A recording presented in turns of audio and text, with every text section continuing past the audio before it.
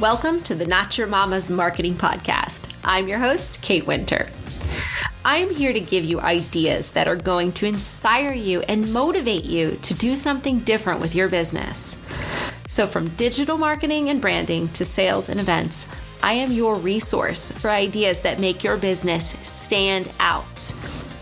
Each week, I bring you functional marketing advice, business advice, motivation, and transformational stories of businesses and entrepreneurs that break the mold. This is Not Your Mama's Marketing.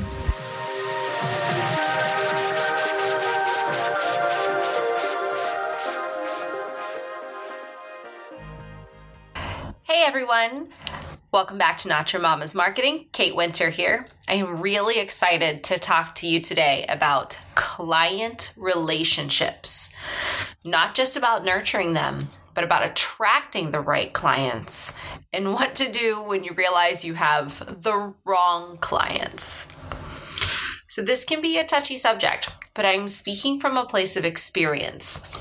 And I have had great clients, but I have had some not so great clients as well.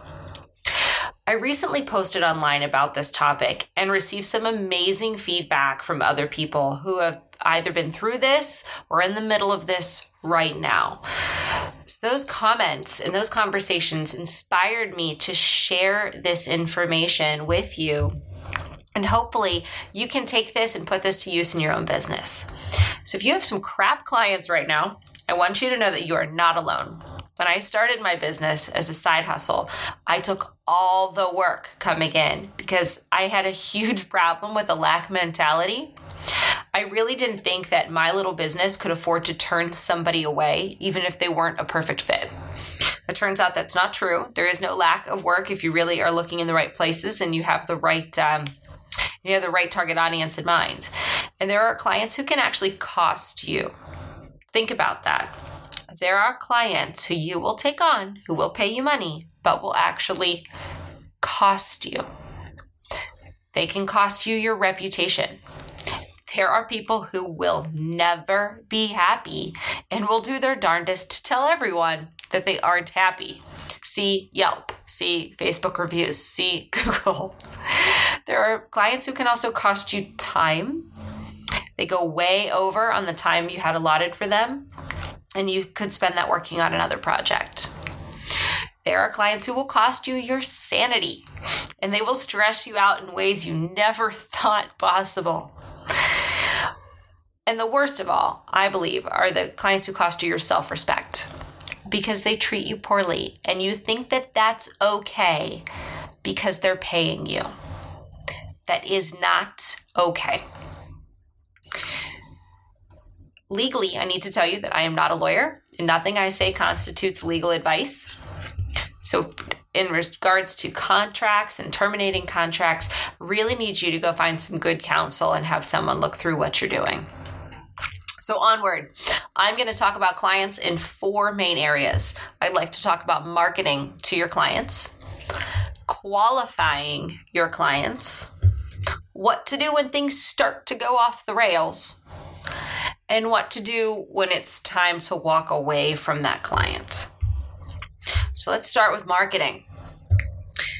You really need to set someone's expectations when they contact you, and how they have found you through your marketing and branding is going to be a big part of that. There's a sign I read somewhere once. It said, good, fast, or cheap, pick 2. So it can be good and fast, but it won't be cheap. It can be fast and cheap, but it probably won't be very good. So think about the way you portray your business and your marketing like that. Are you portraying yourself as fast? Are you portraying yourself as low cost? Are you portraying yourself as a luxury experience? Let's think through these. So if your marketing and all of your branding and all your advertising is saying that you have the lowest price, what kind of client are you attracting? Your client, you're most likely attracting someone looking for that good deal who's really going to beat you down on price. But if your marketing suggests luxury, to the other side of the spectrum here, you're going to have a client who will expect a higher level of attention and better amenities. So you need to provide that. If your marketing suggests a quick turnaround, you're going to have clients who want it now. And you need to set yourself up for how you're going to handle a backlog of clients. So your marketing really does set someone's expectation of their experience with you. So go back, look through your marketing, your branding, any advertisement you have out. What message are you sending to people? So let's talk about the qualifying process. I think this is very important if you're a service-based business or entrepreneur, a coach, a counselor, a consultant. For myself, when I was doing straight web design, I really ran into a lot of qualifying problems. And I prevented a lot more problems by having a very clear list of questions I used to qualify my customers. It was literally 2 pages long, 12-point font of questions that I could ask my customers to get through a really deep conversation of where they were going, what goals they had set for themselves, and what their expectations were of working with someone like me. Now, I never had to use every single one of those questions, but it's great to sit down and give yourself a guidepost of what information you really need to know who you're working with, if your goals align, and if you have similar expectations. So in a qualifying conversation, you have to be very clear about expectations. First is time frame for your entire project. Is this a one and done? Is this a monthly? Do you plan to have everything done in 2 months, or will it run over into 8 months? Clear time frame. Another point you need to discuss while qualifying a client or a potential client is communication. You need to talk about communication style and communication time frame and responses. I know I communicate with my clients most quick messages via email or text because most of my clients are business owners and entrepreneurs who are very busy. That way they can respond at a time that is convenient for them. Scheduling phone calls while they're handling shipments and deliveries of their products doesn't always work. In my experience, though, clarifying these points of how we're going to communicate, what is our time frame for this project, sets you up for a better experience with the client, gives them great expectations of you, and everybody's happier in the end. Also, from a design and creative aspect, the more time I spend qualifying my clients, when we really understand the personality of their brand and what they're trying to do, the better the outcome of the project will be. If I know someone and I know what they really want for their business or how they want their business to be portrayed, I can build a better product. Let's talk about some red flags when you're qualifying, because it will happen. There will be some red flags. If they haggle with you on price, raise the flag. Don't run, but raise the flag. It's okay to ask for a discount or to ask someone to clarify their price. It is not okay to nickel and dime someone and then expect a full pay amount of work. It's not okay. So, someone starts to haggle with you and maybe you give them a proposal for, an example, $1,000. They say, well, what could you do for $600? Well, maybe we're not in alignment here with what we're trying to do. Another red flag that I've seen is someone trying to overuse their personal relationship with you. Or do they keep mentioning, oh, we're friends and I know you want me to be happy? That's not okay. That is not going to give you a clear business relationship with good outcomes. Does your potential client seem like they're able to communicate with you in a timely manner? While you're scheduling a qualifying meeting on the phone or in person or a Zoom call, whatever you're doing, if they communicate quickly with you, you can see that generally they'll communicate quickly with you down the road. Also, check your contract. Does it include everything that you've discussed with your clients? You need to be very clear. I recognize that there were some areas in my own contracts where I could definitely improve. Maybe I didn't have a very clear time frame listed out for my clients, and that really does make a difference. So we've talked about marketing, we've talked about qualifying. What happens when things start to go off the rails and you feel like maybe this person and I are not aligning? Maybe we have a problem here. The first thing you need to do is have a discussion. You need to have a discussion early. And the question I use when I have a client that might not be the right fit is this project still a priority for you?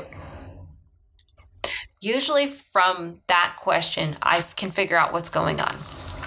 Sometimes there's other extenuating circumstances in someone's life that are going to change what's going on. But if you ask them if what you're doing is still a priority for them, they will be honest and tell you.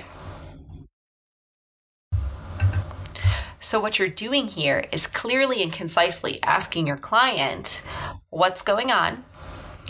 Is there something going on I don't know about? And you're communicating to them that things are not going as expected. On the far end of things, there will be times when you have a client it's time to cut ties with. This is a very hard decision because it's emotional, because you feel like you're letting somebody down. This is okay if, and in my opinion, only if, they are in breach of contract or this professional relationship is damaging you in some way. Emotionally, stress-wise, you really need to look at whether or not this is worth it. Check your out in your contract. Do you have the ability to walk away without cause? Do you have the ability to walk away for other things? I know my contract has a sexual harassment clause because, let's face it, it has to be in there. So another time it's okay to walk away is when a potential client is stringing you along. And for this, I'm talking about a potential client, not someone you're contracted with or you're under any legal obligation to. My sister-in-law has a travel agency, and she runs into this with some of her agents. There will be people who will use her travel agents for all the information and the tips and all this planning stuff. And then when it comes time to book and actually put the money down, they'll turn around and book online for probably the same price that their agency would have gotten them anyhow. And then occasionally, these people have the audacity to come back to the agent and say they're going to book with them again. Just a little rude. Let's be honest here. At what point do you say, I'm sorry, this isn't worth my time and effort, without using those words? You have to recognize where your line is and when someone crosses it, especially with a potential client like that it's a lot of front-loaded work. Finally, when something like this happens, whether you realize that this situation is bad at the beginning and while you're qualifying and you walk away, or things got really bad and you had to break a contract or terminate a contract, you need to reflect, own your mess. Yes, there are some people who are monsters, but not many. Own the situation you got yourself into. Where did you go wrong? How can you prevent this from happening in the future? So if you can take that information from your situation and turn it into better scenarios down the road, you'll be much better off. I want to thank you for listening to Not Your Mama's Marketing Podcast today. If you loved the information you heard, do me a favor. Please leave me a review wherever you're listening to your podcast. Share this on Facebook, on Instagram, on Twitter. Really love to see what you're doing.